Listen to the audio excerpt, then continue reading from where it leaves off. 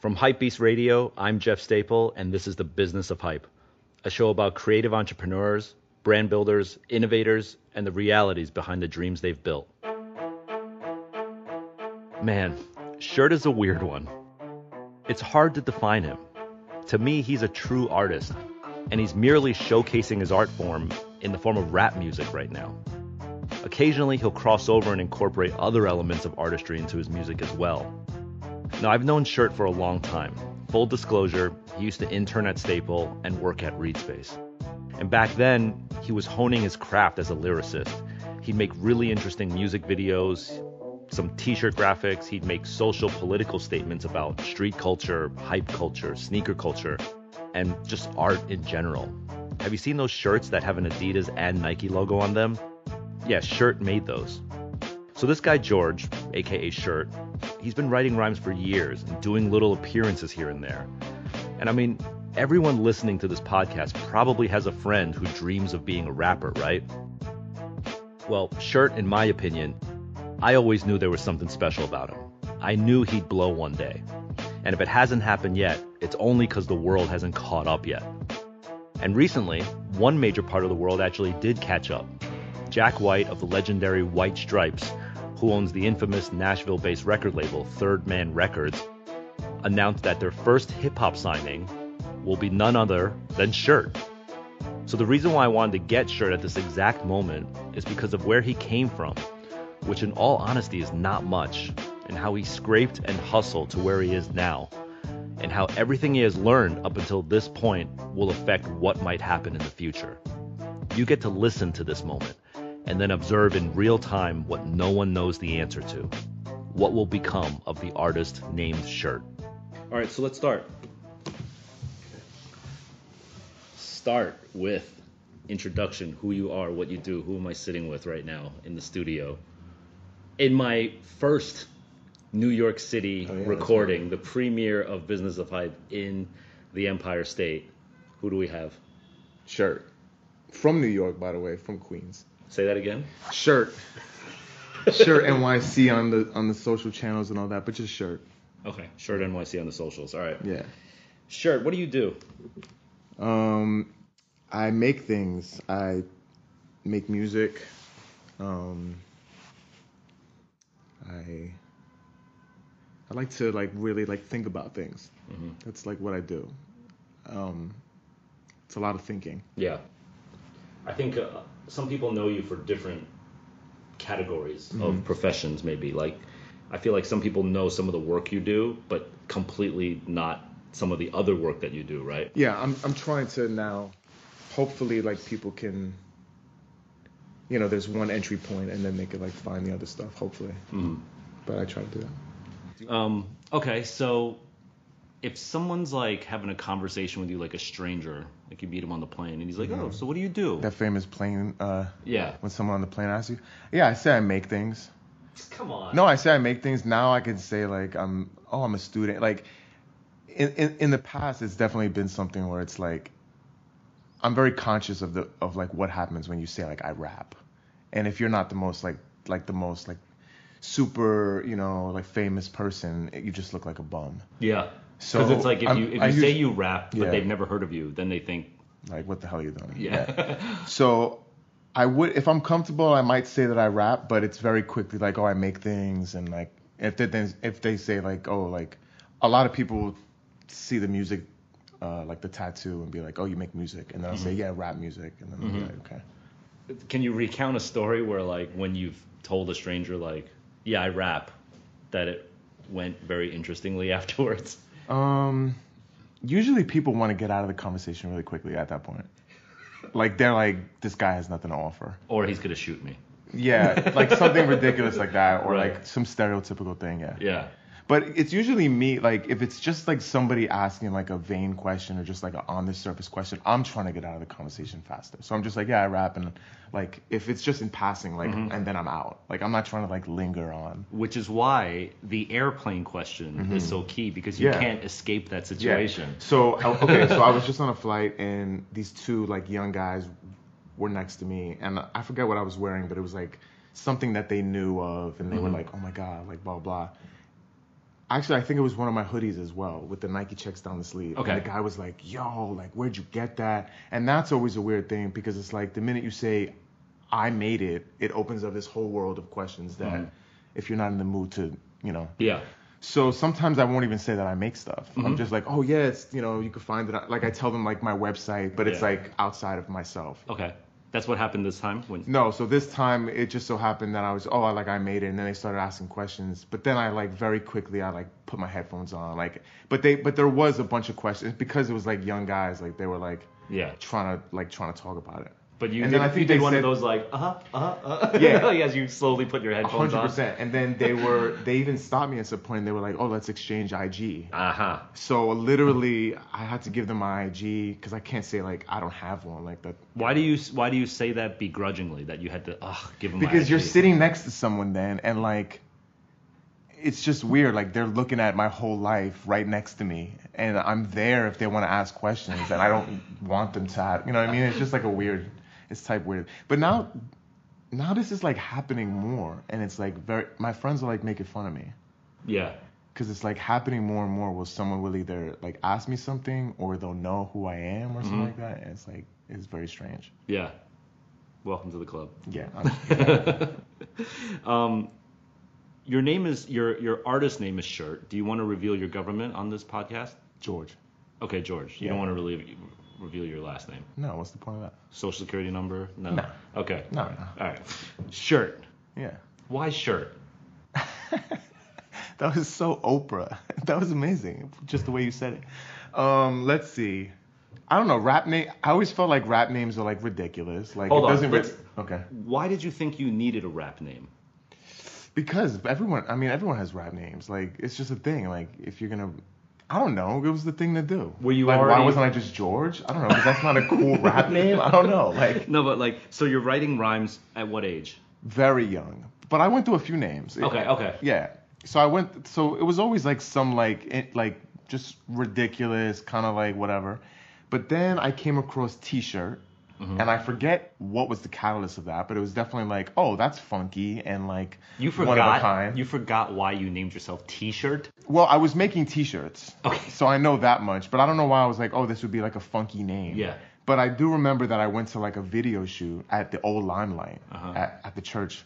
And it was a video shoot, and I went up to the security, and I knew the artist, and they like had to walkie that I was at the door, and they were like, oh, like, what's your name? And I was like, T-shirt. And the guy was like, T-shirt, like, the fuck? Like, but basically that whole day at the video shoot, like, video shoots are super long, like, that whole day, every time that security dude saw me from like across the room, he'd be like, T-shirt, like, and it was like, I remember that specifically as like, there's something to this name that makes him want to scream it, and like girls really liked it and all that. It worked. It worked, yeah. But then a lot of people also was like, it's a stupid name. But my rebuttal to that was like, what rap name is not, like, there's a top rapper named Eminem, and we accept it. Like, you're not going to tell me like T-shirt's the dumbest name ever. It's not. Like, but I do like Shirt a lot better, because like people used to spell T-shirt really weird. Yeah. Like, and I was just like, yeah. And then they put the dash or the dot and all this stuff, and I was just like, so I like Shirt a lot better. Okay.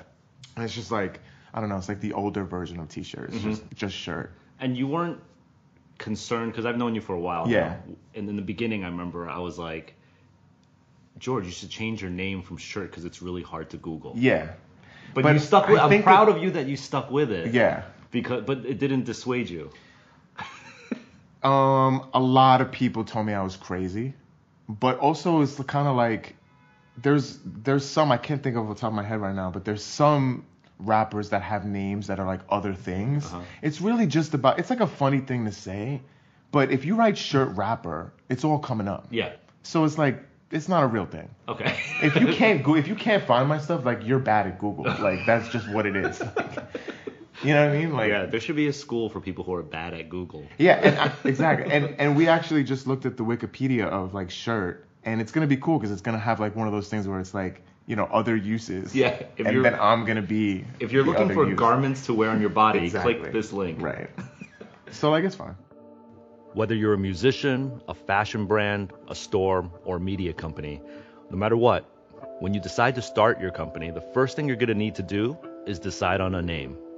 And you can bet your life that the second thing you'll be doing is arguing with people who think that name sucks. The name of a brand is obviously so important, but I gotta agree with Shirt here. The name doesn't really matter as much as the product that backs it. When I first started out, people thought Staple was a weak name, and they thought Reedspace was an odd name for a store. In fact, I kind of thought so too. I almost deliberately didn't put so much emphasis into the brand name, and I put more effort into the products. Hell, there's a company called A Bathing Ape that has been killing it steadily for decades. How do you think approval meetings for that name went? So here's the takeaway. Yes, your name is important. Yes, your logo is important, but it's not even a tenth as important as what it all represents. So put the time into that. Trust that people will get used to remembering what you want to call your brand. Okay, so we alluded this before, but when did you start writing? Very young. Like my mom, I really credit my mom is a writer. She's always written for herself. There's not much stuff that she's published, but like always written for herself. Mm-hmm. And she played the piano and wrote pieces on the piano as well. But like very quickly, I mean, it was like started off as like a poems, right, and stuff to get girls and like write like little things and stuff like that. But then very quickly it was on beats. It was like on like the beats of the 90s, like what Bad Boy was doing. And yeah. But how old were you? So I did spit a verse at 9 years old. Okay. I did. That's dope. Yeah. On a beat. On like a DJ's tape in the neighborhood. Yeah. Uh-huh. Yeah. But it wasn't. Like in the beginning, I used to say, "Oh yeah, I've been rapping since I was 9." That's not really, like I was rapping at 9, and I was like, "But you're 9 years old." Like, yeah. You know what I mean? So it was like much later that I started making records and like releasing records and like that. I like that you were very clear that like I spit a rhyme at 9. Yeah. Almost by accident. I actually didn't. I wrote it with another guy, so like it was really funny. Yeah. But I didn't even really write that verse at 9. But it was like 8 bars or something like that. And this is in New York City? This is in Queens. Queens. Yeah. All right. So musically, take us to what was going on like in Queens. Bad Boy was the hottest thing in the world. Uh-huh. Yeah, I was really just like Bad Boy and Puff and Big and Mace were like everything. Yeah. And then I remember some kids from Marcy Projects were the ones that put me onto Jay-Z and Rockefeller and all that. And I knew who they were and everything, but like I was really about Bad Boy. Yeah. And they put me on because they were from Marcy Projects and they were like, nah, like Jay's the guy. Yeah. And they actually gave me the VHS tape of The Streets Is Watching and all that. And that was when I was like, okay, Rockefeller's like really dope. Okay. But I even remember even earlier than that, like really young, I remember like Heavy D, like Let It Rain, like those records, like. But it's really funny. Like in home videos when I was like really, really young, I was in the videos with my hat to the side, but going, yo, what's up? Like, and I had just no idea like where that came from. Like, yeah. I don't know. It's weird. Maybe just growing up in New York, like the guys that I saw that I wanted to be like, that were the coolest guys, were like hip hop guys in a sense. I don't know. So you just took the style just immediately. I don't know. Yeah. I guess. Were you also creating, you said you're like a creator of things, right? So other than music, poems, and rhymes, were you also dabbling in other forms of creativity? Yeah, Jackson Pollock was like a huge early inspiration. Like when you were 9, you were like into Jackson Pollock? Not 9, but like maybe like, my teenage years, like early teenage So you were years. studying artists? I found Jackson Pollock and I was like, holy shit, like the creative freedom. Because of course you see things and you think that it has to be one way, and then like a guy like Pollock challenged everything. Yeah. And I didn't have any schooling or any kind of like education on art, but just the visceral experience of seeing what Pollock was doing, throwing paint on the canvas. I was like, holy shit, the possibilities are endless. Yeah. So a lot of my early I was making big paintings that look like Pollock, and a few friends still have them, and they're like, they have dirt in them and like paint and dirt and like sticks like from the ground. Like I was like, I really wanted like a texture. So the paintings are kind of ridiculous. Yeah. There's a couple that I really, really like. There's a couple that I don't like the colors a lot, because like the colors you choose are like a big thing of anything. They can make or break a thing. So some of the early color schemes were just like not that great, but then Yeah. a couple I hit like right on the head, Yeah. and they stand the test of time. Wow. Okay. So you're creating art. You're still creating music. Did you Yeah. did you think like in high school, let's say, did you think either of these could be like a career for me? I was rapping in high school. I was rapping in the lunchroom, and like people, the minute I started rapping for people, a lot of people were like, you have the voice for it, and that was like a big thing. That I was like, if I have the voice for it, like the writing, you can like continue to get better. The voice thing is more of like you got to be born with that or you're not. Like, Yeah. So when they said that, I was like, damn, like maybe I could do this. But it was never. This is gonna sound crazy. I guess that this is gonna sound crazy, but because I grew up in New York and just the way that I like looked and just like acted natural and had this like affinity for like I was like a people person, like big smile all the time. Like I felt like I could, like, what's the difference between me and the guys that are making it? Like I can make it. And it was very much from the beginning like, nah, I could definitely do this. Yeah. It was just about, I think when anybody's like making stuff, there's like a famous like they talk about the transition period where it's like your taste level and what you can make don't match, so you feel really whack about the shit that you're making because Yeah. your taste level is so much higher. Yeah. And they say that you just have to like keep working until like it reaches your taste level. Got you. And So you knew back then that it wasn't good enough yet, even for yourself, really. yeah, but I knew that I was like really just like I just have to stay alive and keep making stuff, and it's gonna happen. Yeah. Speaking about just staying alive. Yeah. I know a little bit later on. This is like sort of getting out of school now. Because did you finish college? No. Did you go to college? No, so I dropped out of high school. Okay, so you didn't finish high school. No. Well, I got my GED Okay. like immediately. Okay, so you didn't finish high school, Yeah. but you're in a master's program right now, which we're gonna get to. Yeah. But I want to remember that. So you didn't finish high school, you didn't go to college, and you said something just now, like I just knew I needed to stay alive. Yeah. But I know that there was parts That's of your been my life. thing nowadays. I've been thinking about it a lot. Like people shouldn't be like saying like I need a job. Your job is to stay alive. Like you need to make money to live in this world, Yeah. but you don't necessarily need a job. The job is to stay alive. Right. But there was a moment where like I remember, where you thought like this is so hard Yeah. that like I don't know if I can keep going with trying to make this dream come true. Yeah. And it was pretty much because of financials, right? Oh yeah. Yeah. Yeah, because it wasn't really anything else. It was that, yeah, I was like dead broke. And I come from like nothing. Like my family, like there's nothing. So Right. so I really just had to like, yeah, I had nothing. And I just had like jobs in the city just to, like once I moved out of my mom's house, you have to pay rent. Yeah. And you have to pay your cell phone. And you have to like have some money to take girls out and things like that. Right. And buy some clothes. So like trying to balance all of that, yeah, you're completely broke. Yeah. Do you remember the first time you got paid to rap?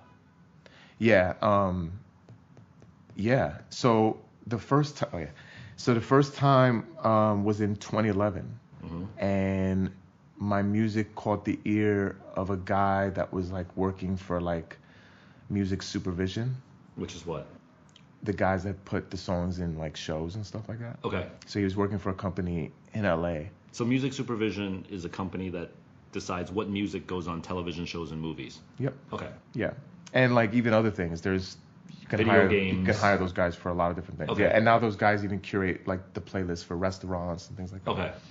But I guess he was like an early fan, and he brought my music to like the heads of the company, and I signed a publishing deal, like a very small publishing deal. But this was, it was for thousands of dollars, but it's still like very small. But it was like at that point I was like making real money. And especially when your songs go into things like this, you make money forever.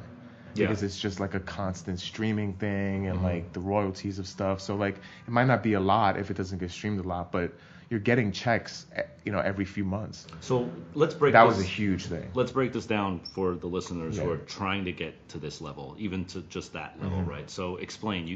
I was putting so much music on the internet. Yeah, you were on SoundCloud. Completely You were just out ignored there, it. Even before SoundCloud, like, Audio Mac, all these like little things you could just like upload your music to. Okay.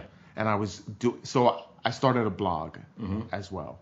So I had this blog, and I was like, it was like lifestyle stuff and all that. But in the middle of all that lifestyle stuff, I was like, new release and things like that, like trying to drop songs and tapes and stuff like that. But like doing that a lot. Mm-hmm.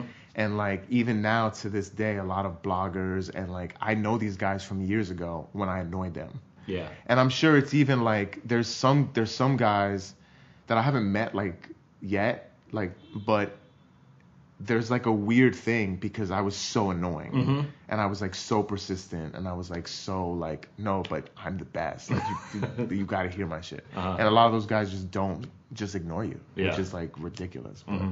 So when you say you're making music, you're like making it in your apartment yeah. on your laptop. Yeah. So you're making music and just putting it straight out. You don't have studio time. You have nothing. No. This is like my girl took out a Guitar Center card.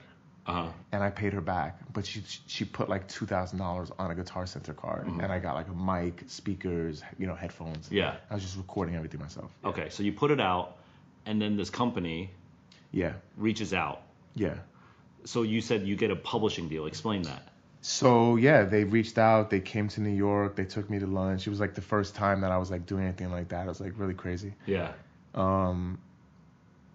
But yeah, it was like a small deal, and it was for like a specific amount of records. It was for 10 records. Okay. And then the idea was to put some of those records into things, but then also make an EP from that. Mm-hmm. So basically that happened in 2011, but by like 2015 is when the EP of that relationship dropped. On what label? Because Did do we they put have that a label? out on a label? I think. Oh, you know what happened? That was the Closed Sessions. So there's a label in Chicago, Mm-hmm. and they're like an indie label. Mm-hmm. But I forget how I got reached out to them. But basically, like they came on to like help distribute the album. Okay. But it wasn't a record deal. It was like Yeah. it was just this EP, like for them to help release it. Okay. So you have to. So this contract says Yeah. make us 10 songs, Yeah. and we're gonna pay you how much? If Yeah. you want to say. It was like it was like $20,000. Okay. Which is was amazing. Fucking incredible. Yeah. And that was just like up front. Up front. So And that then has if nothing it to do with gets- the money that if a song gets picked up into Yeah. something, now you're getting paid from ASCAP, you're getting royalties, you're getting all that. Like this was just so that they can like play ball with me, which was like ridiculous. And I was Right. like, yo, I'm writing records for thousands of dollars. Like Yeah, I no, made it. so you're like making music Yeah. with a $2,000 Guitar Center credit card, Yeah. putting it up on various websites, and then someone says, I'm going to give you 20 grand Yeah. to make 10 songs. How did you react to that? Like, were you trying to like poker face him and be like, let me think about this. Hold on one second. Or were No, you I like, did think about it a lot. You did? Yeah. Because you hear,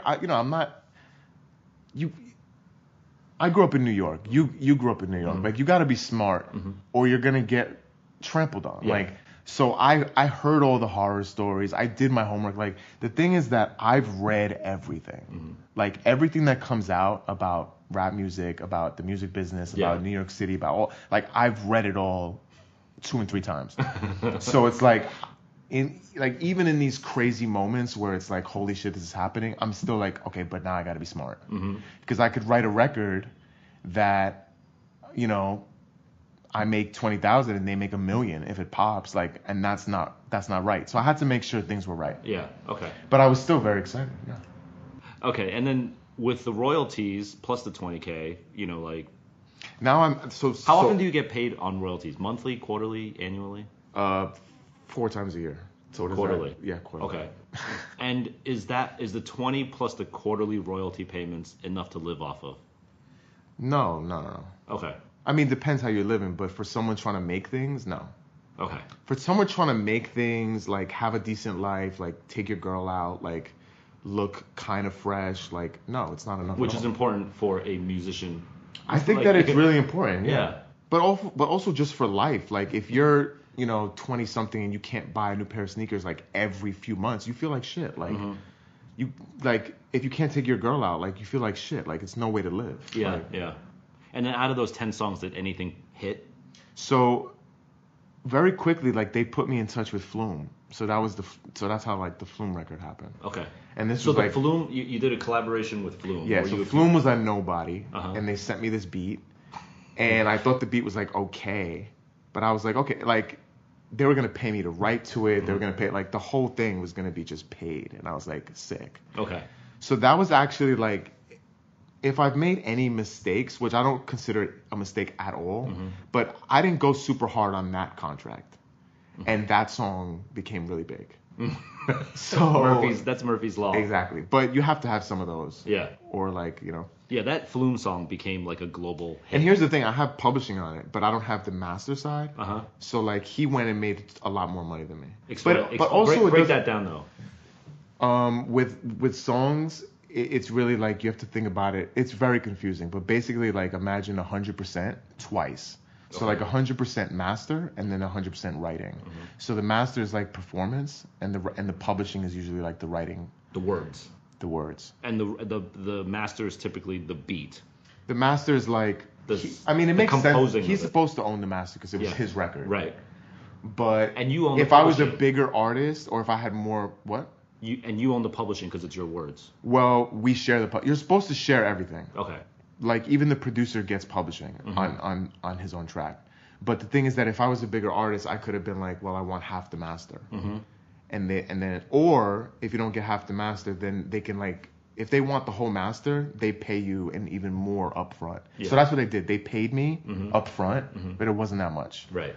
So, but you also completely fine. Yeah, in hindsight, you wouldn't have thought that particular record would have blown. But then here's the thing. Then Flume blew up. From that. Yeah. Well, not from. He was a crazy, like he was doing his thing crazy. He was like touring everywhere. Yeah. But that was one of his biggest records. Yeah. Yeah. In the beginning. Right. But it just became kind of weird. Like the way they spelled T-shirt, I didn't like the way they spelled T-shirt. It was like all these things where like they really did not care. But I got it because I was really nobody at that point. Right. And I just had no power. Like when it came. I remember back then you told me that like there was a big performance that he was doing, like a big concert. Yeah, a lot. And of course, he's playing your song, meaning like there's a big portion of this song where you are supposed to rap on it. Well, the thing is, he gave me a bare bones beat, and I created a hit record, basically. Yeah. I mean, it wasn't a number one in the States, but it was like number 2 outside the States. Like in Australia, it was like number 2 record. Like, so you go to certain parts of the world, and it's a huge record. So you would expect that if he's going to perform this record live in an audience, that here comes Shirt walking out. I did want that. But I also understood very quickly that, like, if I gave, like, as of right now, I'm not going to necessarily bring out, not at first. If I do a record with someone, I'm not going to necessarily, like, my job is to make sure I get popping. His job was to, like, get popping, which he did. So he was, like, not trying to bring T-shirt from Queens out to perform with him, like, because you don't want to take the focus spotlight. and the spotlight off. And there's yourself. Expense too. You'd have to get paid for it and everything. Exactly. So they just play. So he did all these huge shows where I'm not there, and it's literally everyone in the audience is like rapping every word. Right. It's crazy. That's so weird. Yeah, but it's fine. I can perform the record if I want. Okay. Like later or like these next couple shows. Yeah. Yeah. But it's good that you see it now from a business standpoint of you understand his perspective. I think at the time you were probably a little bit salty about it. I was a little salty, but I also like I did understand. And other people were more salty. Like my guys in the publishing company, like they were like really like trying to get me on the shows, and the management was like ignoring us, and we were just like, and I was like, yeah, he's not gonna do it. Right. It's fine. Man, humble pie never goes down easy. Fact is, Shirt shows real maturity here. But a lot of creatives might get really sour about this. I mean, you basically construct a hit for someone else, got paid measly, and got no props. That's enough to make someone go crazy. But like Shirt here, know your role and understand what it's like being in the shoes of the other man, and have the patience to wait your turn. Don't worry, because the same people you see going up the ladder are the same people you see coming down. Okay, so you get this deal, you're living a little bit, and now, of course, what you're trying to do is get signed by a bigger label, like a real big label, and get a deal. How did that process go?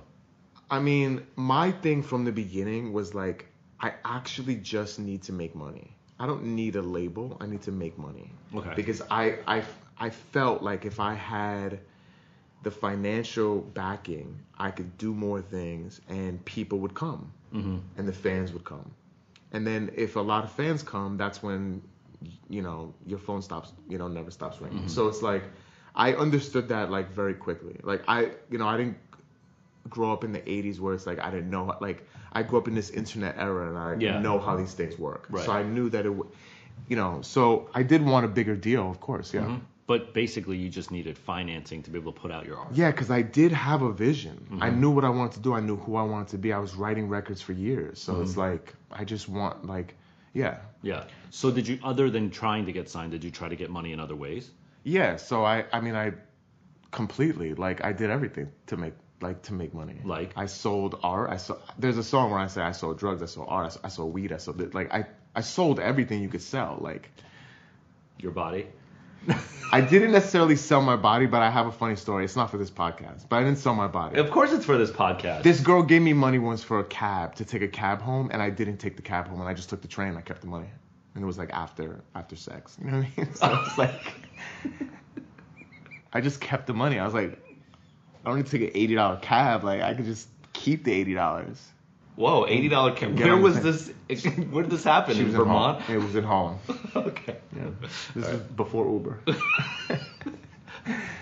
That was a slick move. No, but when I wrote this song, I was thinking, like, did I sell my sex? Because that's the line, like, I sold sex. And I was like, that could be considered kind of. It's pretty close. Yeah, it's close. It's close enough. Yeah.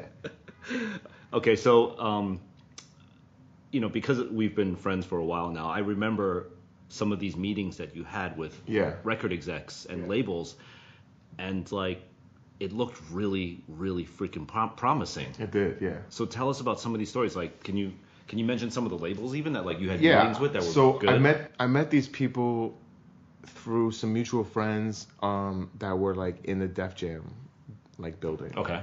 So basically I signed, like, a management deal, which I never had a manager up until this point. And basically this young guy who's a director, really, he was like, like, you're the best. Like, you could be the king of New York. Like, he sold the dream. And he was like, let me manage you. And I'm going to start a management company with this woman from Def Jam. So this woman was, like, high up in Def Jam. So we went to meet her. I met, like, everyone in Def Jam. It was, like, a really big deal. And then I signed to them as, like, a newly, like, formed management company. Okay. To a management company, not to Def Jam. Right. Okay. But they were so close and had ties to Def Jam that it was like, we could probably get a Def Jam deal. So I was like, holy shit, like, this is going to happen. So we took Def Jam meeting, we took Atlantic, we had this whole project for MTV, and we took it to MTV and all this stuff. But because they were so seasoned, especially this woman, I mean, she's, like, very good friends with Kanye, Rihanna. She's, like, at Def Jam for 20 years. She's not there now, I don't think. But she had, she has all this confidence. And it was, like, very much like, you have to be quiet now. And we're going to go in and we're going to get you a crazy deal. And all you have to do is, like you come. And you know me. It was tough. But I was like, okay, for the greater good, I'll be quiet. And I sat quiet in a lot of these meetings. And I only spoke when they asked me to and all this stuff. Like, they would coach me in the elevator going upstairs. And I remember thinking, like, a lot of what they were saying sounded super corny. Like, my management team sounded corny. It sounded, like, real thirsty. I felt like we went in there completely wrong. And basically those deals never happened. And within 6 months, I think the woman especially got, like, embarrassed because she was so close to all these people and everyone was like, no. Like, no deal. When you signed the management deal, was there hesitation on your part, like, this feels a little off? Like, do I really need this? There wasn't a hesitation because I've heard so many different types of stories. There is no one way to get, anything. Yeah. So I felt like maybe this is my way. Maybe this is, and it was a really interesting way into these buildings because it always helps. You can't just walk into Def Jam on your own. Of course not. No. So it really helps to have somebody so seasoned, but, it's like a... And what was their take on the management deal? So this is something that on the management deal, what do you mean? Yeah, for them to be, they said, I want to manage. I think it was like 20% or something like that. But like something if they normal. never get you anything, they never get paid. Yeah, exactly. Okay. But I remember thinking when I did, when I was asked direct questions, that's when I was me. Yeah. And I love art, and it's like they are, you know, they don't have art. Like the rappers that are signed to Def Jam are like rappers, you know. And I feel like all those meetings, a lot of those people looked at me like I had 3 heads, because I was going in like, oh yeah, like I see things like this, and I was like quoting artists, and like just it was not going well at all. So I feel like they were like, yeah, we don't know what to do with this kid. Yeah, and probably the woman didn't really know what to do with you, which was why she was like, just stay quiet. Exactly. That's crazy that you're going into a meeting to sell yourself, and they're saying shut up. Yeah.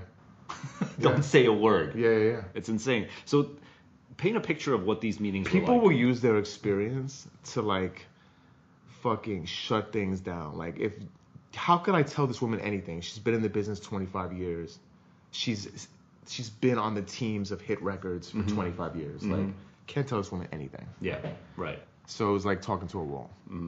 Paint a picture of what these rooms look like. Like we're in a boardroom. Yeah. They're playing a your music. couple of forums. They're playing things. Some suits. Suits playing rap music. Yeah. And then somebody else explaining who you are to the suits. While I'm sitting there. While you're sitting in the room. Doing a bad job. Like not even saying the right thing. You were probably wanting to burst, to just be like, hold on, let me just fucking stand on the table. Those were really tough. Yeah. Wow. And then nothing would come from it. And then they would somehow blame me. You know what I mean? And that's just how it went. Like over and over again. And I was like... And very quickly it was like, well, nothing's happening. I don't want to be with you guys. You guys are like... don't like the way I do things. That's the other thing. Like every time I've gotten partners, and this is happening to this day, where every time I've gotten partners, I don't think they even know how crazy I am. And it's like, I really need someone where I can email them at 3 a.m. and they, I don't know. I've yet to meet my manager or my agent or whatever I'm going to have, like my consigliere. Like I've yet to meet that person that can match your level of, or just like somehow know how to deal with me, where it's like I'm being heard, my ideas are being heard, but also like you're teaching me along the way. Like I'm not saying I know everything, but I at least want somebody where it's like, you know how to deal with someone like that. Because I feel like I do have some great ideas, and it's like every time I've gotten partners, I've tried to like, this is who I am, and it's gone weird. Well, I have a hypothesis as to why that might be happening to you. Okay. It's because managers generally, if you're a manager, right, your main job is to expedite and finish the project in a timely manner on budget. But what's the project if you're managing an artist? His life? Like, get your stuff out there in the fastest way possible. So they're trying to package your soul, essentially, into a way that fits into like this sort of McDonald's like system. Yeah.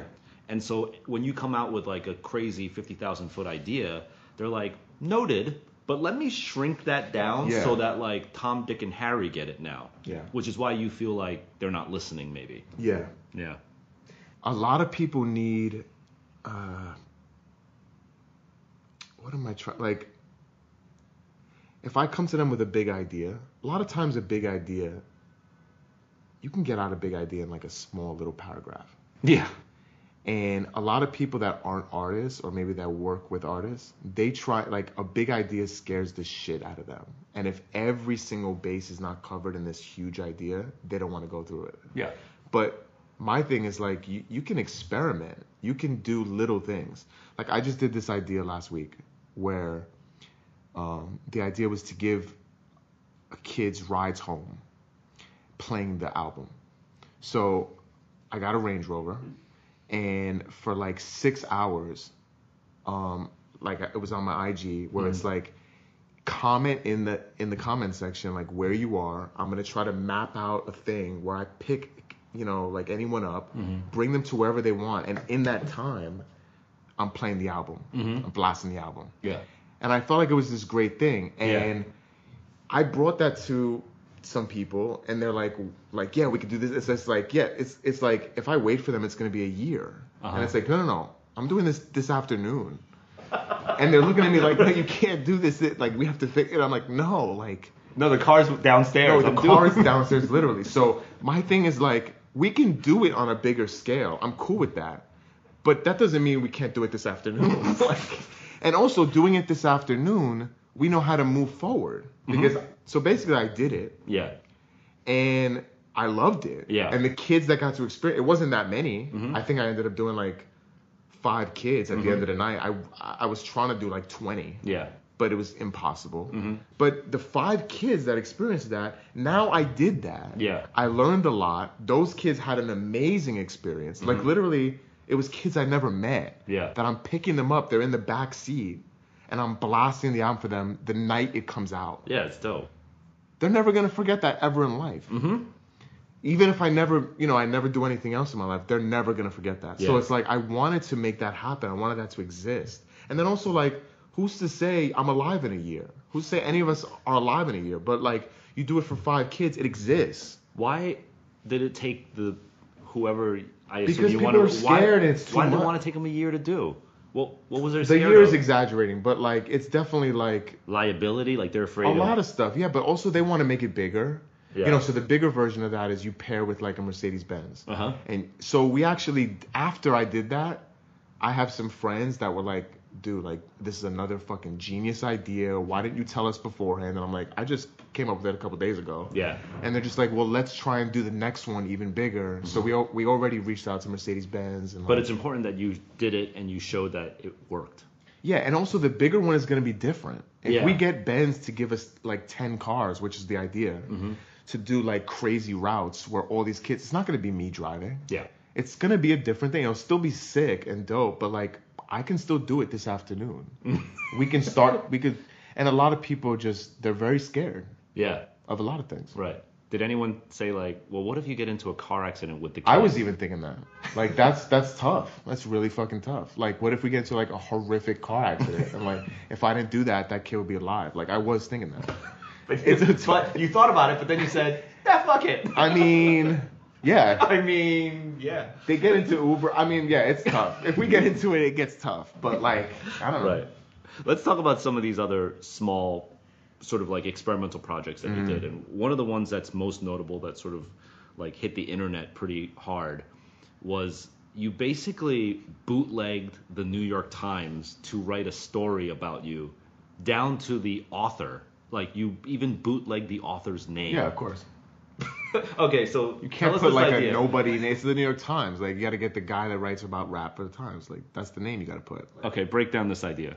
The idea came because there's an artist named Kenneth Goldsmith, who is like a conceptual artist, a poet. He was the first, like the poet laureate of MoMA.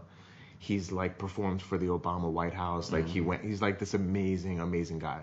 And I found his work and his writings and like what he teaches. And basically what he teaches is that like all great writing has already happened. Great sentences have already been written. So why are we writing new ones? Why don't we use the ones that have already been written just in different contexts? So this fucking idea blew my mind, and he's like a student of Marcel Duchamp. Duchamp is like, many people say they're like the student of Duchamp. I am a student of Marcel Duchamp. So this is like, a conceptual artist from like the 20s that basically like,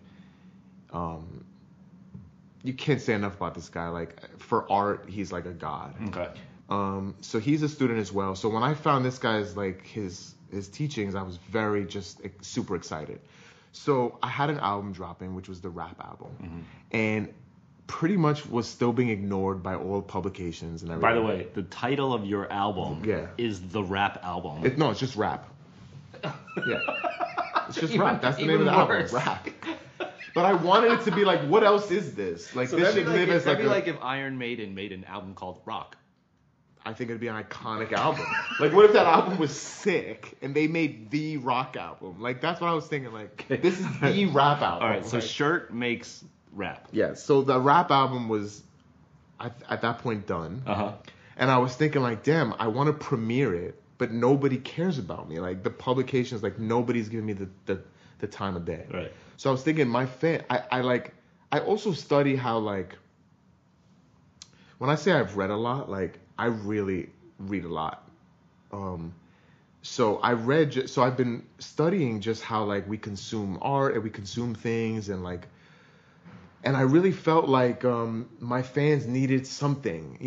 A fan really loves it when something great happens for an artist that they love, because it's something they can get behind. Yeah. Now, if you're telling your friends about an artist and they're like, "Who the fuck are you talking about?" But then if you say like, "No, this dude, that dude I was telling you about is in the Times now," like now their friends are gonna pay attention. I knew my fans wanted something like that, but no one was gonna give it to me. So basically, I came up with the idea one day of like, let me just. So I went. This has happened a lot. I went to like the GoDaddy site to look for like websites, and I found that NewYorkTimes.LA was available, and it was like $10, and I was like, I bought it, and then I thought to myself, I could just screenshot the New York Times page, and then take that screenshot into like a Photoshop, just change a few things, make it look similar, and literally like. You can go to NewYorkTimes.LA and it looks exactly like it. So then I devised this whole thing, and basically I didn't even tell my friends. I wanted to see what would really happen. It was also an experiment, just like the Uber thing, just like it's experiments in real time. Like, so I didn't tell my friends. I think like basically just my girl knew maybe. And one morning, just in all capital letters, I was like New York Times, and like literally. And you had the link. Yeah, the link to New York. And I also had a theory. But you wrote an article. Right. Sorry. So basically for the article, what I was going to do is take the Goldsmith teachings and dissect, you know, the best articles about like the most mysterious guys like Jay Electronica, Jay-Z, like or Nas. Yeah. The guys that I really think that I'm in like line with maybe. But and just take paragraphs and build this story out of paragraphs about other artists. Okay. Now this is a very hard thing to do, and I still wanted it to tell my story. Yeah. So I'd say now that it's like 85% of that is like that concept, and then like the other is just like me like filling it. Yeah. Yeah. But you also took an author's name. Yeah, John Caramanica, yeah. Because John he's the one that does it. For those who don't know, John Caramanica is the resident rap writer at the Times. Okay. Yeah. And he's very like he's an iconic dude. Iconic, yeah. Academic, but he's really the guy. Like if you get your shit reviewed by him, it's like you made it. Yeah, sense. He's like just so you guys who are listening, like he's not like 5-star, thumbs up, thumbs down. He like writes fucking dissertations on rap albums, right? And a lot of it's really smart. I probably agree with a lot of the stuff that he says. Like it's really good. Yeah. Okay. Okay. So John Caramanica, you wrote in his name. Right. So I put the link. So of course you got to put his name because it's like that's what makes it official as well. Yeah. So I put the link up, and it literally fucking just took off. My fans went crazy. Even people that were like in the cut as fans, they came out the bushes and they were like, yeah, like super dope. Very quickly I was like, yikes. Like I'm going to have to like, now the people that know me, they're going to feel it's fucked up because it's not real. But in doing it, I knew that it becomes real in a different way. It still exists. It still lives. It's a funny thing. Well, let me ask Shirt the artiste now. When you did that, were you thinking like everyone's gonna know this is fake and they'll appreciate the jokery of it, or were you really? No. You weren't really trying to pull the no, of course not. No. Yeah, Because even in the article, it says the type of dude who would fake a New York Times article. So I even put clues in the thing, but the whole thing was meant to be like this obvious experiment that I knew later on I would talk about, and and it was this thing. But also, at this time... But you had to know people might get pissed, too. Pissed? How could people get pissed? That's crazy. There's like, articles... How whack is your life? I read articles on other blogs that are like, this fucking guy faked... Yeah, but they're not really pissed. That came through. There was a paying job. They had to write it. The publication wanted this angle. Yeah. Instead of like lauding me, they wanted to like, let's make fun of him. Right. And that's not personal. Like I don't care about that. Okay. I'm glad you take it. Just brush it off your shoulder. I can't be. And also, again, if you're pissed, what the fuck is your life? Like, what are you pissed about? I come from nothing. I'm like nobody. What am I supposed to do? People shoot people to get notoriety. Right. I can't do like a high-minded like art thing. True. Shit is fucked up. Like there's no like so anyone that, and I saw some shit too like where people were like, I don't know, are they fucking is this like a hot take? Are they doing this just for like retweets? Like or are you really angry? And if you are, like yikes, like who are you? Like how whack is your life? Like my bad. Like right. So that really got a lot of exposure for you.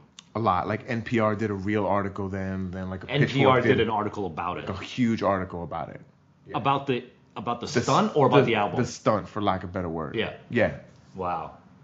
Yeah. That's amazing. But also, like, even in the article, I made sure I knew that it would be read a lot. Like, every time I do something that I know is going to be, you know, nowadays it's like, you know, more often than not. But every time I know a lot of people are going to watch something or listen, I try and inject, like, it could be fun and rap shit. I love rap shit.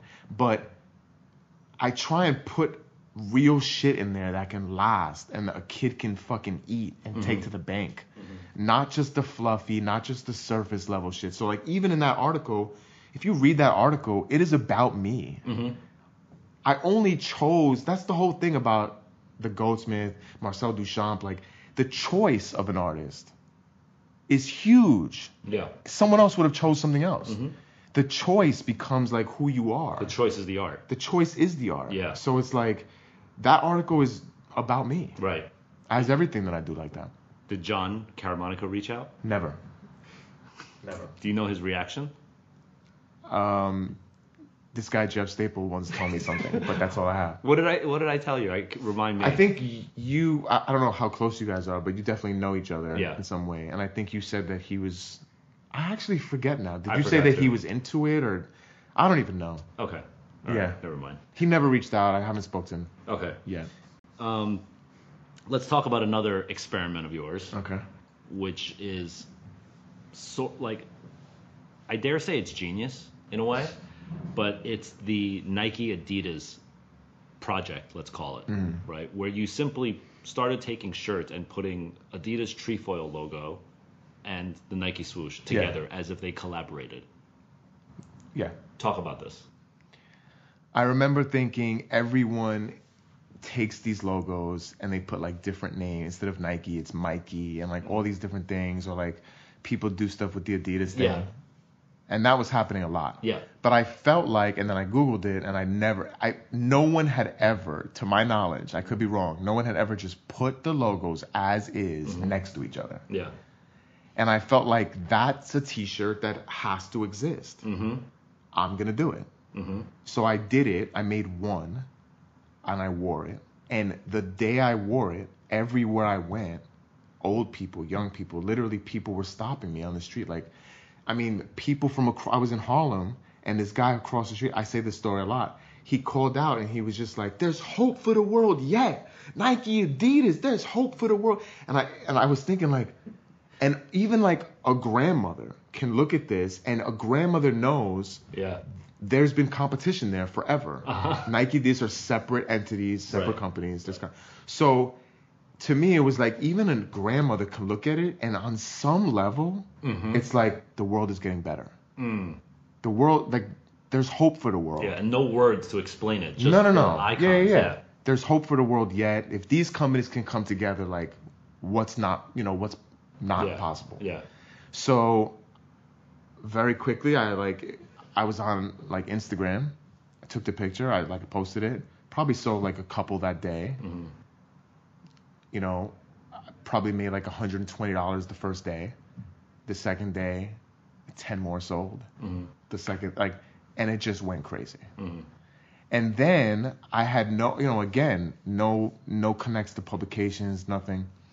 But Highsnobiety, Hypebeast, like all these guys started to come around, and they would be like, this is amazing. And then I made hoodies and everything, and I thought I was like, my idea was just to keep making, and then I was really thinking about it because I was like, this can get super like cheesy really fast.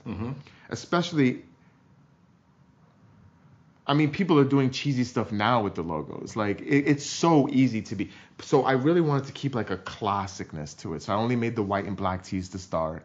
Then actually it wasn't even, I was really thinking about it from like a marketing aspect too. Like, I think the long sleeve dropped first.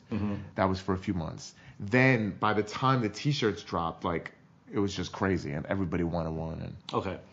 So I think you said no one had done it before, right? When you searched. Yeah. I think that my theory on that is because like the Nike Adidas logo next to each other required a lot of development in the zeitgeist of pop culture, right? Like, sneakers for many years when we were young were just sports shoes. It didn't become a cultural thing only until like the last maybe decade. And then there's the other aspect of collaboration, which is like collabs and people putting two logos next to each other all the time. So I think that had to happen. And then there's also this like bootleg culture that was happening where people just were DIYing their own shirts. And that's been happening for 20 years. Yeah. Right? Yeah. So I think all of these universes sort of had to meld to make sense. And I think probably part of the genius of what you did was knowing that it was the right time. Yeah. I mean, the timing aspect of it is always interesting to me because I consume a lot of this culture. I live this culture. So the timing is kind of like embedded. I try not to think about it. I feel like, it's just in me. Yeah. And if it feels right, it must be right. I'll give you an example. Like when Run DMC came out with My Adidas back then. Yeah. If you, or not you, because you were probably embryo, but if someone put out that shirt, it wouldn't mean anything. No, I got you, of course. Yeah, it took all this other stuff to happen. Right. So that I think also Instagram helped it spread a lot too. Definitely. Global phenomenon with Instagram. And like the Fuck Jerry and the Beige Cardigan accounts? Yes, Fuck Jerry and Beige Cardigan. Beige Cardigan actually, the first like huge, because she had like millions of followers. That was the first huge thing on Instagram. She just regrammed it. She regrammed it with no credit. Yeah. And I found somebody like 2 days later was like, dude, look at Beige Cardigan. And I looked and it was like 17,000 likes. And my name wasn't there. And I was like, fuck. I literally reached out to her and it was like a Hail Mary, like, please. And she was mad cool. And she put my name up and she like regrammed it again. And I got mad followers and it became like a huge thing. Wow. It's one thing to do Nike Adidas as an art project, but then you started making money from it. Yeah. Which now turns you into like a beast. No. Financially maybe, but a bootlegger, like an official bootlegger that in almost any eyes of any lawyer or government should be shut down. No, depends. Okay, defend yourself. I mean, Andy Warhol, Campbell Soup, like if you do it in a certain way, I mean, like I got a cease and desist from Nike. Okay. And in the cease and desist, it says something like you're making fake Nike, and I was like, I'm not. I'm making real Nike Adidas shit. That is its own thing. No one's gonna think this is Nike. It's not. It's Nike and Adidas. Did you reply to the cease and desist? No, of course not. So you ignored the cease and desist. I didn't ignore it. I put down. No. I put down the. So you took it down. I took down the functionality of the site. I wanted the site to stay up for education purposes. So I put a little paragraph that was like, "This is for education purposes." I kept the site up because I bought NikeAdidasShirt.com. Like that was available. That was the other thing. Like I came up with the idea. I look at this. It's like the GoDaddy is like, it makes me think if my idea is good or not. Like I was like, if someone has Nike Adidas shirt, the idea's over. They didn't. It's mine. Like it's simple as that. Plus it wasn't like a .org. It was .com. Like this is official. So they wanted me to take down the site. I left it up. With a little paragraph, but I took off the functionality of being able to buy stuff. Okay.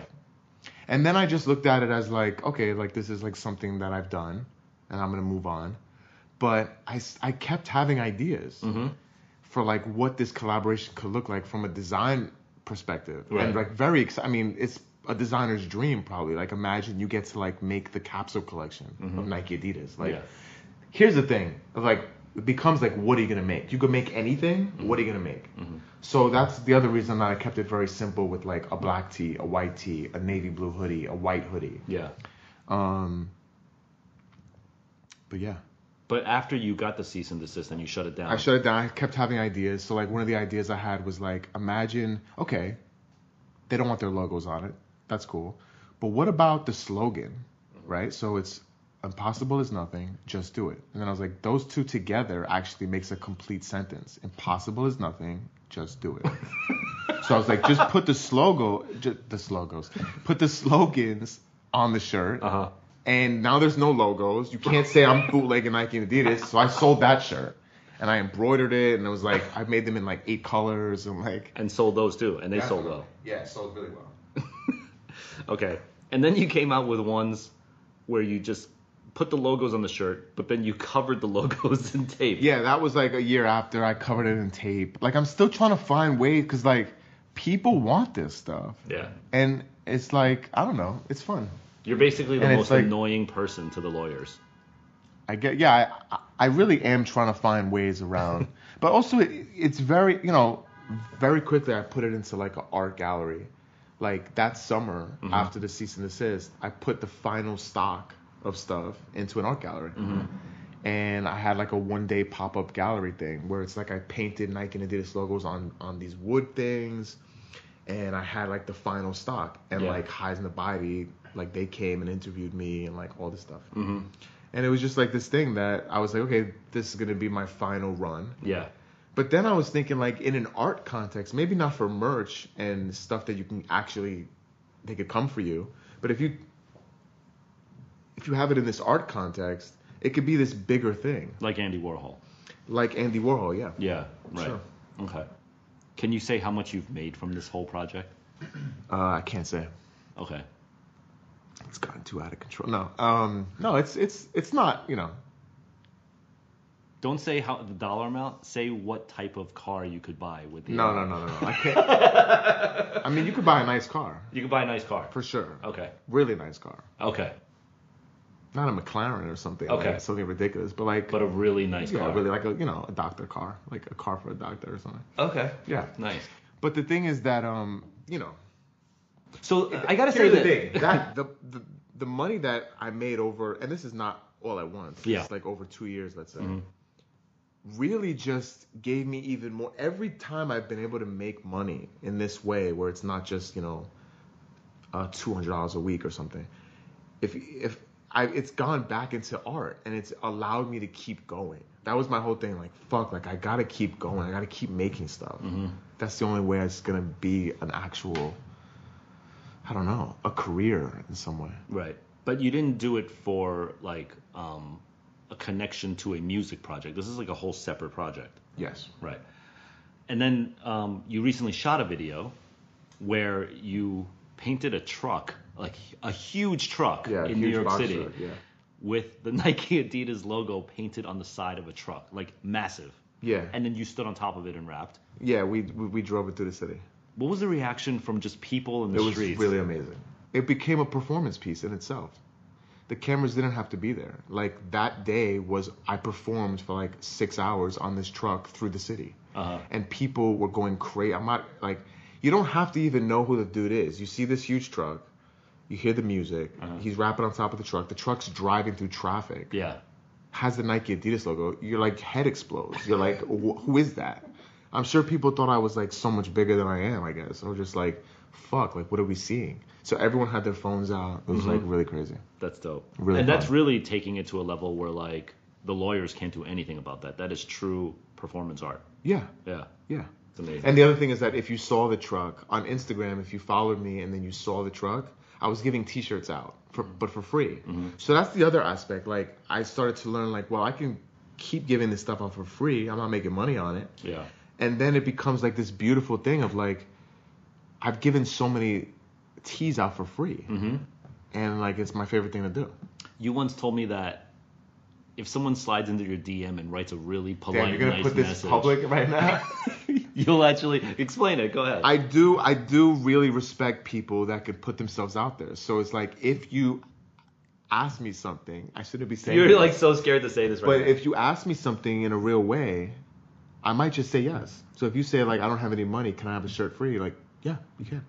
Just for asking. And then you send it. Yeah, of course. Because like people don't want to ask this stuff, and I want people to like let go of the fear and just to like, I don't know, to like, yeah. So I want to reward that so that it continues to happen, and you kind of have this mentality where it's like, instead of just feeling like the door's gonna be like shut in my face, like I want you to feel like maybe the door's gonna open for me, and I want you to have that in you, to take that with you. The door's not always gonna open, but Try. yeah, try. Yeah. Just do it because nothing's impossible. Exactly. That's literally it. Ba-dum-bum. We got in depth on some of the marketing tactics that Shirt used to get his name out there with whatever means he had available to him. I think the reason why I wanted to dedicate so much time to this is because probably the number one question I get asked is, if I have no resources and I have no safety net, I have no connections in the industry, how can I be down? So the hunger and hustle that Shirt exhibits is so admirable to me. He almost turns the adversity into the fuel to create his ideas. He's relentless. Even in the face of poor management, lack of funds, lawsuits from corporations, nothing will stop this guy. And by the way, the fact that he's a high school dropout sure as hell won't stop him from getting a master's degree. Get ready for this incredible story. Okay, so going along the timeline now, you who didn't finish high school, got a GED, but didn't go to any college or university, doesn't have an undergraduate degree, no bachelor's, decided that you think you deserve a master's degree. Decided is a strong word. Yeah. Okay, but you're in a master's program I right am now, yeah. Explain how the hell that happened. So this is what's funny. The people that made fun of the New York Times stunt, whatever. The guy Goldsmith, who I was that's why I did the Times thing. I wrote him into the article, and in one paragraph of the article, it said something like, "Who I count as my inspiration." Okay. And I love putting like different people together. So I think it was like Biggie and like Goldsmith, which is like this Jewish poet, and Biggie. It's like, but because I did that, literally over a year later, he was talking at SVA. Okay. And I decided to go to the talk. And I was the only kid that looked like me in this, so it was like a very like intellectual, academic thing. And at the end of the talk, I was about to leave, and I was just like, let me just introduce myself. And I waited on this little line because other people wanted to meet him. And I introduced myself and he was like, and I introduced myself as Shirt. And he was like, wait, what's your name? And I was like, it's Shirt. And he's like, did you do the Times article? And this fucking dude, a year later, tells me that his colleagues at the time, because I wrote him into that article, his colleagues thought it was funny and sent him the article, and he loved it. So a year later, when you were standing there in head front of exploding. him. Yeah. But at that point, literally, I'm there, and he loved it so much, he like turns to the crowd that's still lingering after the talk, and he's like, this kid did like, and he starts telling the crowd. And it's like, everyone's looking at me like, who the fuck? Like, how, like, so the next day we like have lunch. He like, cause I'm like, yeah, like I'm trying to do something with my life. Like I have all these ideas. I don't know what to do. And he like instantly was like, he got me. Mm-hmm. And we had lunch the next day. I'm showing him everything. He's like, his head is exploding. Cause I'm like showing him everything I'm doing. I'm playing him the rap songs. I'm like, I gave him like the headphones and I'm like playing it from my phone. And he's like, and he like loves rap from the 80s and all this. And so he loves the attitude, loves the spirit of it. And the artistic angle of yeah, it. Yeah. And that's like a lot of, and we're both students of Duchamp. So it's like this thing. It's like we have like this kinship a little bit. So basically he invited me to speak. He teaches a creative writing class at Penn. UPenn, University of Pennsylvania, Yes. which is an Ivy League school. Yes. Yeah. He teaches a master program. Okay. And he had me go like the week after to the class. And like on the big thing, I put all my projects up, and I basically that class was like me talking to his students, and his students loved it. And basically at the end of the class, he was like, this is the first time I've ever heard these words, but he was like, do you guys think he should like be in a master program? And all the students were like, hell no, like no way. And they're in a master program. Right. And they're like $200,000 in debt. Mm-hmm. They like are learning all the rules. They still don't know what the fuck they want to do. And they're looking at me like, you're free. Like you're already working. You're doing crazy stuff. Oh, not hell no because you don't deserve to be in it. Hell no because like, no, like you're decision. already, bad decision. Like you're already doing it. He's telling them about the Times article. He's telling them about all this stuff. So they're looking at me like, whoa. You're beyond. Yeah. But he knew what he was doing, because when he said those words, it like went into my head. And then like a little bit after that, like in the next week or so, we had like a coffee, and he was like, yeah, so, is that something that you'd ever like consider doing? And I was like, how could I do that? Like I dropped out of high school, like I have a GED, but like how can I do that? And he was just like, no, like, a master program, especially in art, it's really just about the portfolio. Mm-hmm. And you have projects that you've been working on. So my portfolio at that point, without even knowing, was like diesel, thick portfolio. So basically, he put me in touch with this woman that runs this program across the world. And he was also like, would you ever move? And I was like, sure. Because, like, I don't have kids. Like, that's the thing. I try not to have kids. I've tried to, like up to this point, I do want kids. But, like, up to this point, I've really tried to, like, stay lean. Yeah, and free. And free in a sense where it's, like, at any moment I can make moves. And we should, like, talk about how important that is because, like, a lot of kids can't do that because... So that's the thing. If you, like, really want to make art or be free in any sense of the word, like, think about that for, like, what you're doing. Like, you should, like, pull out of your girl more, or, like, wear condoms. Like, just, like... No. Don't pull out of your girl more. Wear a condom. Obviously, that's the thing. Sorry. But, like, that's a thing that's, like, very real. Right. These are decisions that are monumentally changing your life. Yeah, a lot of people say they want to make art and they want to do that, but then they're, like, having a bunch of kids and, like, all these responsibilities. And, like, no, at that point, your life's not yours anymore. Like... Okay. So I made sure. So I was at the point where I could do that. Yeah. And I applied and they accepted me. So that's why I say it wasn't a decision. Did he help in that? Like, did he? He wrote me a recommendation letter, which is ridiculous. And his letter was ridiculous. I still like it's the most ridiculous letter. Like I read it to my grandmother, and my grandma was like, because you know it's this dude. Yeah. And he put my life into like words that like.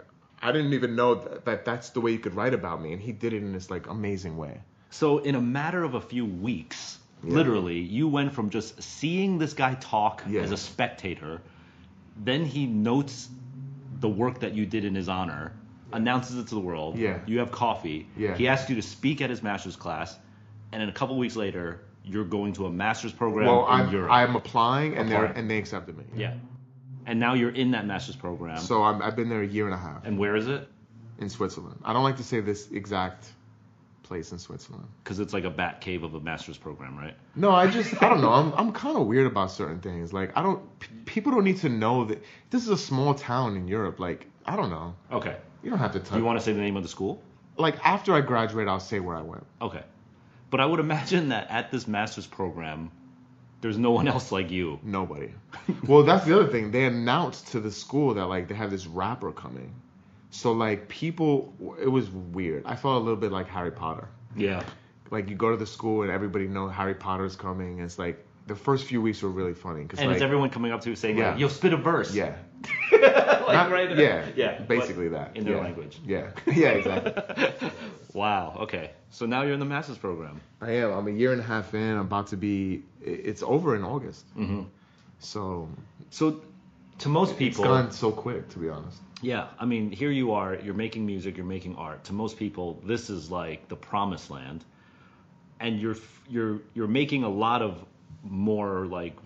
You've got your art hat on now much more than your music hat. That's the way I felt, yeah. And it almost feels like maybe because you took the music hustle hat off, all of a sudden, what happens? Maybe. You get signed. But here's what's weird. I'm in this school. Yeah, you're in this school. And I'm already another thinking country. about visual art before I was in this school. And I was making visual art. I was doing the rap boards around the city and all this different stuff. And so, but yeah, once you go to a school like this, now I was like really thinking like, okay, some visual art needs to happen. I need to step everything up. Like, right. And conceptually too, like you're surrounded by all these conceptual artists. Yeah. Versus the mode of like, I got to get into Def Jam to get them to sign me at this meeting room. Like, it couldn't be more different. Very different. Right. And also now I'm in this art context, so I'm also thinking like, very quickly I was like, well, I'm gonna make a rap album here. Mm-hmm. That's great. I'm gonna make my rap album at my master's program. Right. With other visual art and stuff like that. But I'm definitely gonna record an album here. Mm-hmm. And they had a music studio on campus, and they were like, nobody uses it. So it basically became my studio. It's like $1 million studio, but nobody uses it because it's Switzerland. They have like all the money in the world. Literally. But nobody uses the music studio except for like a voiceover every now and then for art purposes. There's no musicians at the school. So they like just gave you the key. Here, this is yours. No, literally. I just got the key and I just started recording this album. And I made it the same way I made it in my bedroom. I got beats from kids around the world. Uh-huh. I craft, I craft like a body of an album, and then I start writing and start recording. Okay. Yeah. And then at the same time, I was coming up with all these like visual art ideas, and the canvas works and sculpting. Like I got into sculpture now. Yeah. That I'm really into. Right. It's like a lot. So can you segue into him? Baldessari. So this past September, I go to LA, and I love LA. I just want to I really love it. But for the last few years, every time I go to LA, like Baldessari is someone that I really, really love. Like John Baldessari. John Baldessari. Yeah, he's an artist. He's an artist. He's in his late 80s. And I think the first time I heard about him was like on Hypebeast maybe. Mm-hmm. Of like, there was like a Tom Waits interview that he did with John Baldessari that like blew up. It was done really well. It was edited really, really dope. And I found that. I loved his like the wit and his like the thinking behind his stuff. So every time I went to LA, I was thinking in the back of my head, like, somehow I gotta get to John Baldessari. He lives in LA. He lives in Venice. He's from Venice. He's very much like he's like an LA artist, legend, you know, like LA artist. So he lives in Venice, California. So basically, one day I'm at a coffee shop and I decide, let me try to find an email. Now, like, here's the thing. I've always tried to find ways to reach out to people that I enjoy. That's how I know you. Like, I found a way to reach, like, you guys, like, you know, like an intern thing or something like that. But I try and find like ways in. So now that I'm in school, the last year and a half, I've realized that I have like it's a pretty sick story. And because of that, I can use that story to get like more things. Mm-hmm. So even though I've had this idea for years, it never felt right to do. And this summer it felt right. Okay. So I'm there in September and I'm like, okay, I have this story. So basically I wrote them a paragraph. I found an email, like info@JohnBaldessari, that like some nothing email. And I basically just wrote a cold email. My little paragraph of who I am, high school dropout, now I'm in this master program, I make rap music, blah, blah. And they reached right back out and said, John would love to meet you. How long did it take for the reply? Come by the studio. Like 2 hours. Wow. And I remember I got tears in my eyes. I was at a coffee shop. I was with my girl.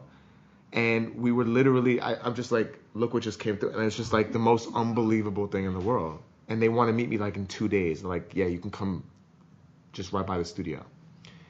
He'd love to meet. So I literally go to his studio. You probably thought like, this is a joke. Like he'd love to meet. I could not believe it. Yeah, right. Yeah. It was a big deal. So you go to his studio? I go to his studio a couple days later. And we talked for like an hour. And like literally he took me all around his studio. He showed me things on his wall. He gave me like little stories about things. He's like a great talker. He's like really funny. Yeah. Just a brilliant man, and just like it was just amazing. You know, I tried to get him to talk like more about rap. He's not necessarily a rap fan. He's not like bumping that new whatever. But his assistants are all young people, and they love rap music. So he's like, oh yeah, sometimes they play it in the office. And, did you talk about collaborating? So I talked to him. So I told him that I was writing this album, that it was pretty much done, and it was called Pure Beauty. And Pure Beauty is like a huge work of his. It's like one of the most like famous works. But you already knew that you were calling the album Pure Beauty. Yes. Okay. So I talked to him about that.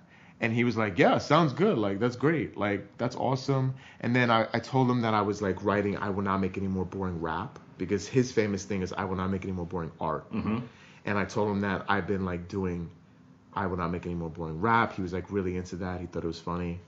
And then the Pure Beauty, I was like, yeah, I'm going to call the album Pure Beauty.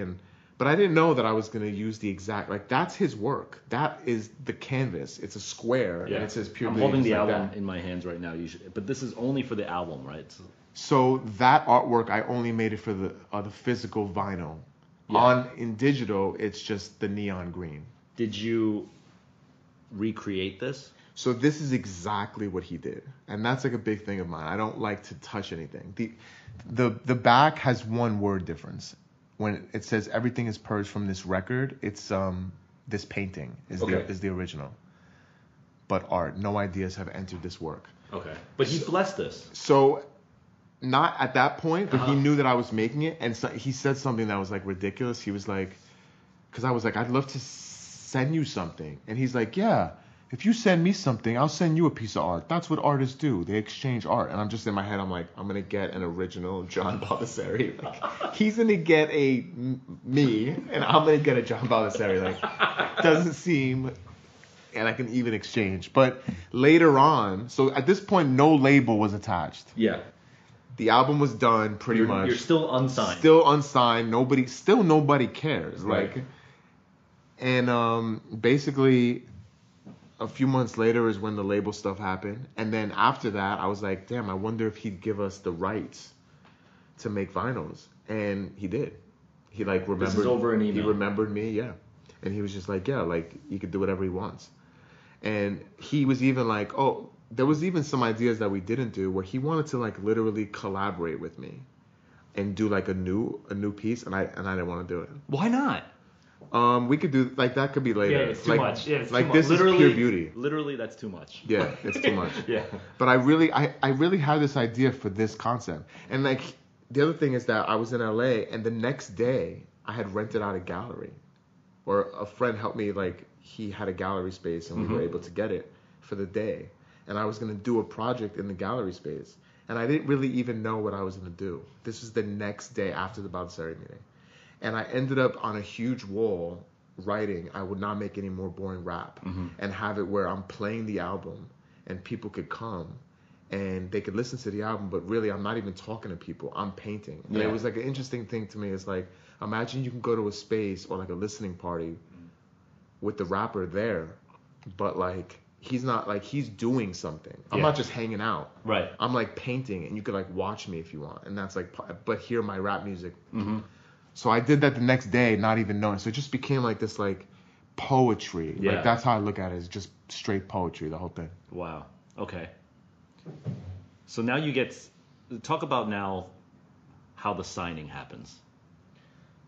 So I've just been doing a lot on Instagram. If you follow me on Instagram, you know that like I'm not just a guy like with selfies or with like, you know, every picture is me. Like it's mostly the things that I see that speak to me in some way. That's what my Instagram is. Yeah. And I also use it as like, I try and like to think about it like the stoop.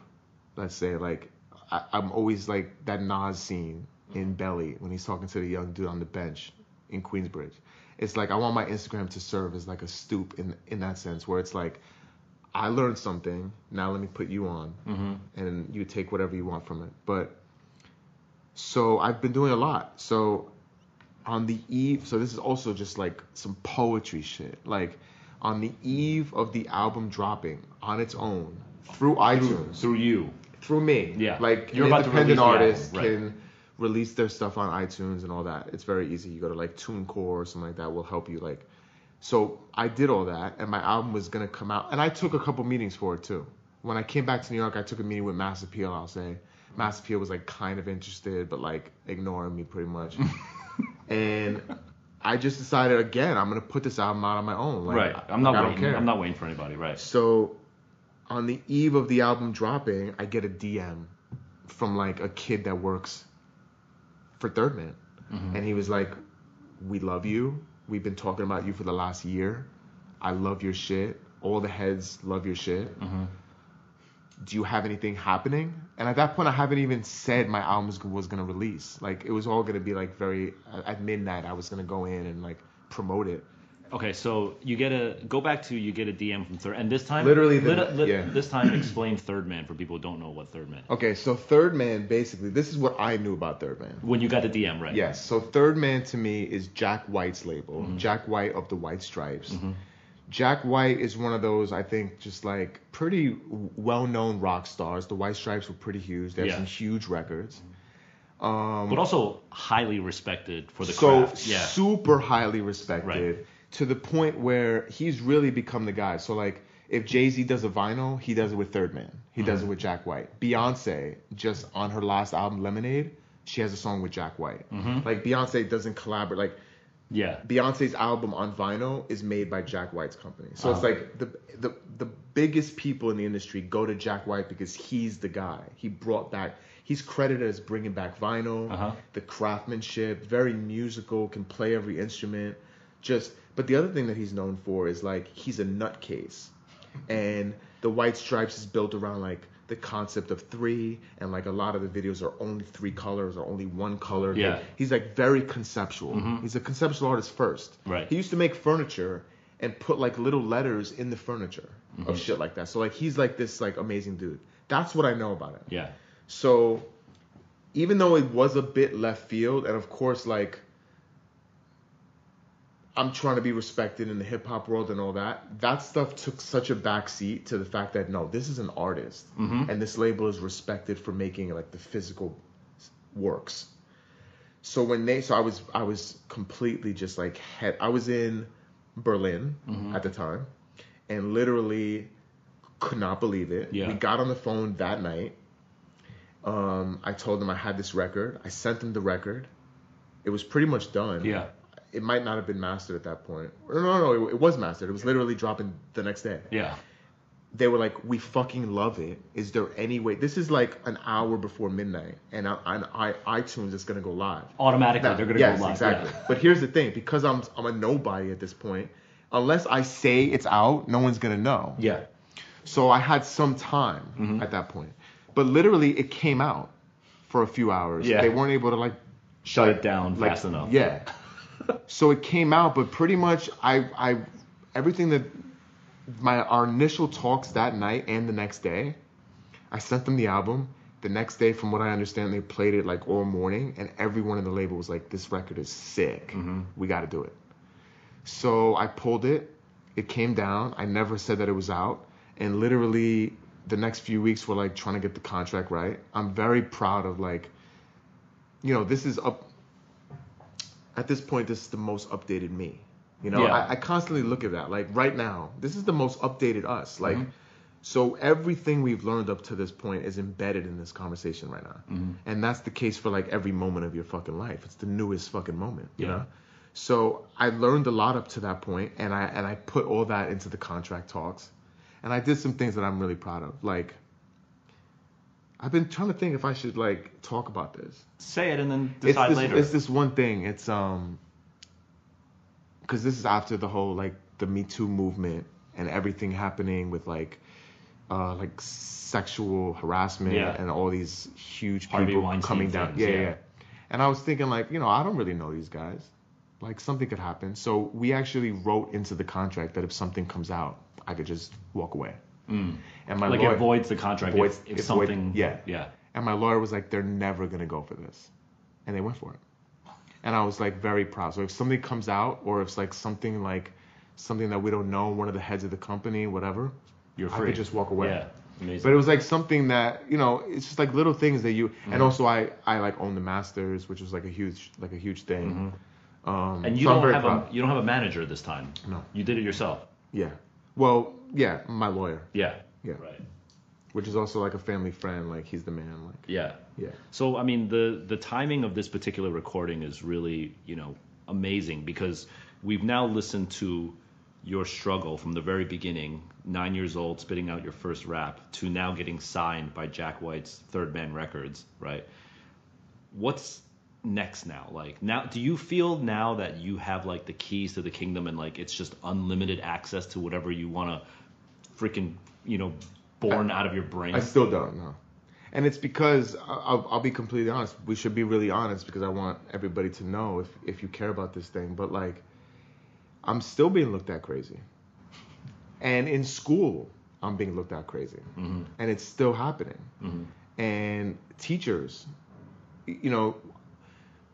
we'll be in class or in these lectures and we'll be hearing about like the possibilities and all this different stuff. But the minute you bring that, they're like, that's too crazy. It's like, how can that be too crazy?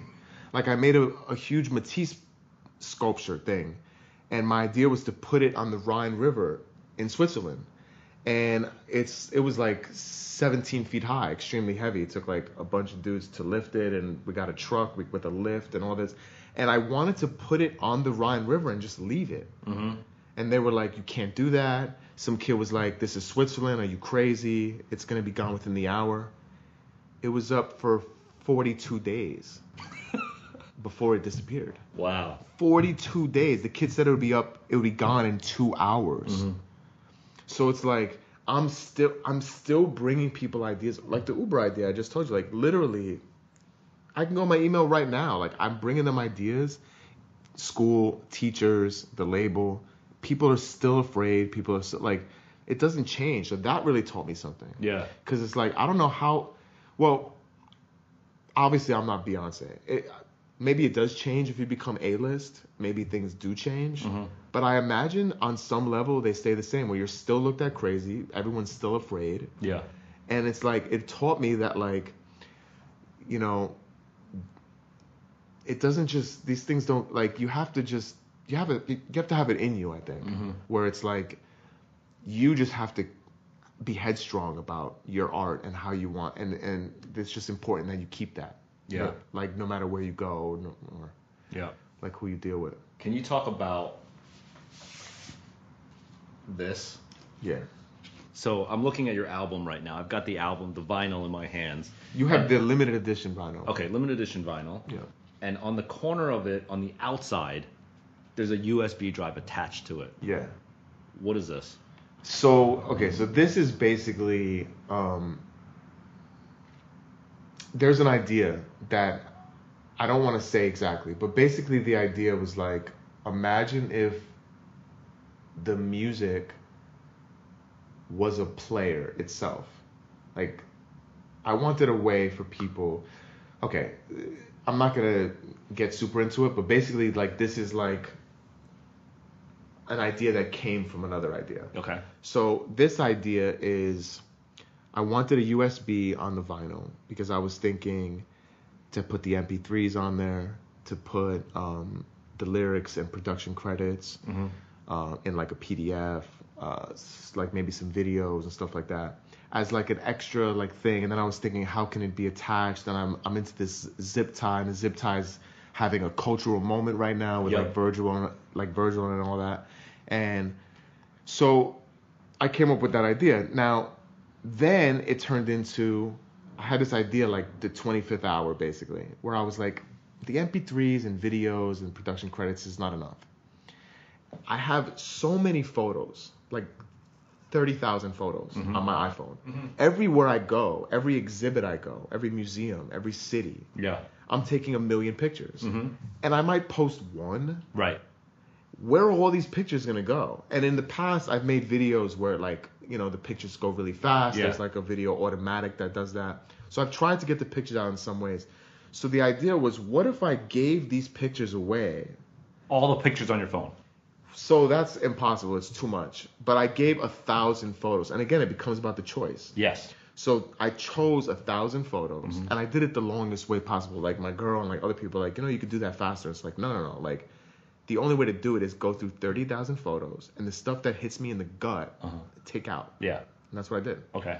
So on this USB, it comes with 1,000 photos that hit me in the gut, and that I feel like had an impression on me when I saw it. And the thing is, like, a lot of these photos, unless you did my exact, like you travel a lot, you weren't at these exhibits. Most of them are closed now. Yeah. Some of these things come from collections that will never be open again. So to me, it's like, even a kid that's broke, that's in their bedroom, that they feel they have no way, you know, where are they going to get the inspiration from? You talk about the biggest inspiration is traveling, but that's like a blessed thing. Yeah. No one can travel. Pretty much no, like 1%, 0.5% of the world can travel. Like no one can travel. Yeah. So it's like the next best thing is like, if you can travel, somehow get the information back to the kid. That was basically me. Yeah. Like that kid in the bedroom with like not enough money for a MetroCard, like let alone a museum fee or. And the thing is, I don't like when people are like, oh, it's only a few dollars, you know, or like the Guggenheim, it's free on Fridays. It's like, no, like if you're broke, I don't like, for people that have been broke, they know what I'm talking about. Like, you don't want to go nowhere. You feel like shit. You don't want to go places. So like, even if it's free Guggenheim Fridays, like you're not going. Right. I think a lot of people underestimate that. It's like, crazy. Yeah.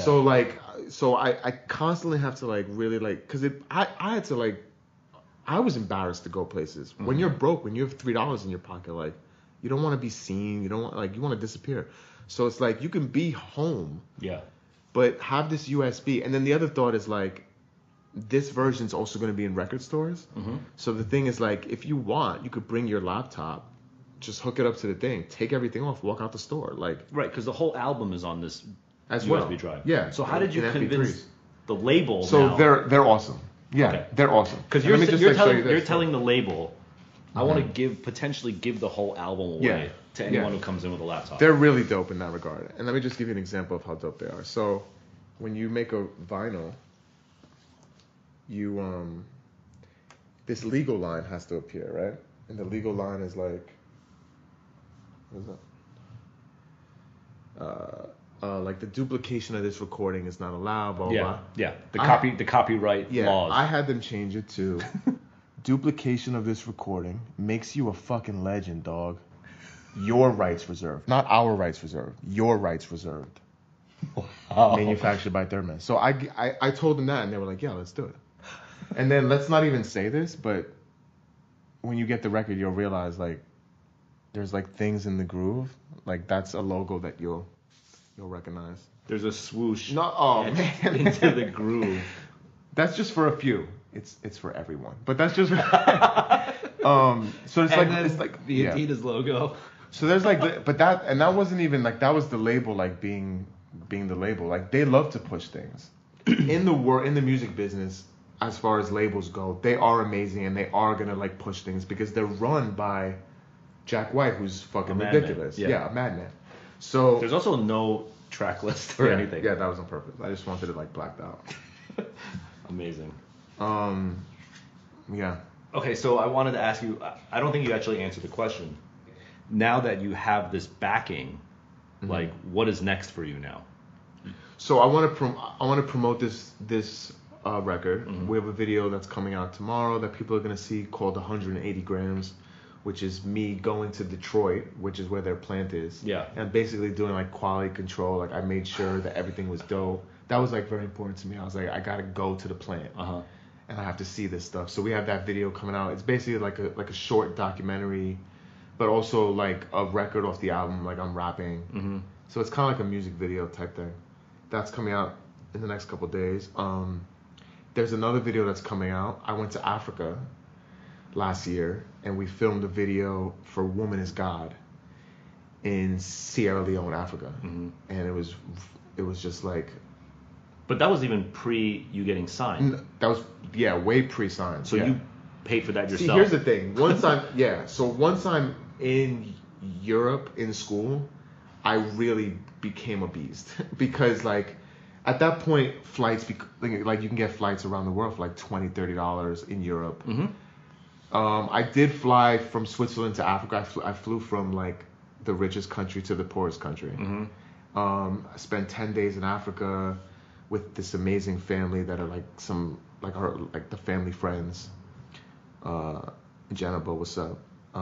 But yeah, we filmed a video there for a record off the album. That's gonna come out still. So I'm gonna promote this record a lot. Yeah. And just make sure that a lot of people hear this record. And how much more school do you have? 6 months. Okay. And it's a 2-album deal. Okay. With Third Man. So I have another album. And what's interesting about that album is that that's going to be the album that I made as a signed artist. Right. So who knows? I might get a Jack White beat. Like, that album will have some more things going on. Yeah. And are you coming back to America?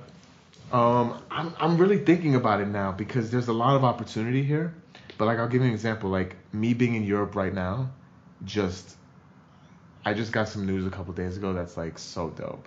And it's because I'm in Europe right now. Basically, I'm going to go out with Jack. And he wants me to open up for him. Which is like fucking ridiculous. Like, but we're starting in Europe. And it's because I'm in Europe right now. Right. So it's like... So, yeah. So I really feel like the plan was to maybe go to Berlin right after school. Because I do have an apartment now. And I'm like, have all these like big artworks. And it's like, how am I going to like bring those back to America? So my idea was to get like a space in Berlin that I just pay to rent. And it's very cheap. Like, for people like listening, you can get a nice apartment for like $700 a month. Yeah. It's ridiculous. you can't really do that. Just like a normal person can't just do that because you can't just live in Europe. But actually, I just realized through my dad, I can get like the citizenship for Europe as well. So it's like there's some things that there's some things that are just like I don't know. All right, so if now you had the ability to talk to like a younger version of yourself, what advice would you give that person? Keep going.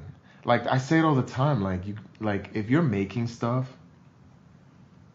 and you're reading and you're like you like are trying to be a good person, just stay alive.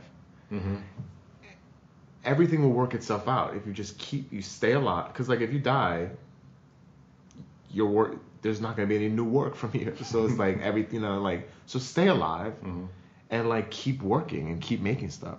That's what I would say. I mean, if I could go back and tell the younger version of me, like chill out, like don't. But I don't even want to say don't worry because like you don't want to fuck things up. Because if I told my younger self not to worry, who would that kid be? Maybe in jail. Yeah. Maybe fucking dead in the street. So like the worrying I did as a younger guy like was good. What I would say is like read, like you should like find the people. I have a project that's coming out probably at the end of summer, which is like really a visual project, but it's like this really big idea where it basically is like the 100 people that like made me who I am. And I'm talking about like artists, rappers, writers, whatever.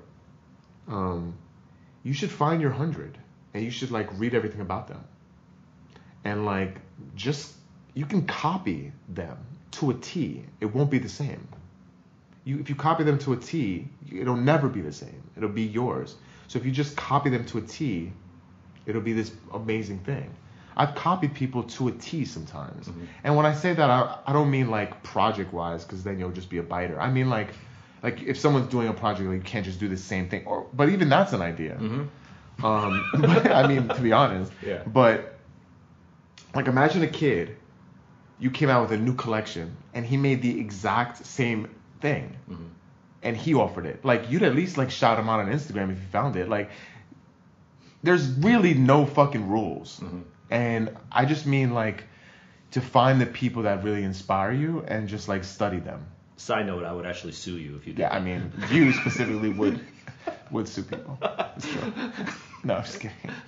All right. Well, thank you, man. Is that awesome. it? Yeah. The business of hype? Do you have anything else you want to add? The business of hype. Sure. Jeff Staple. You're like a student of the game. It's amazing. I really am.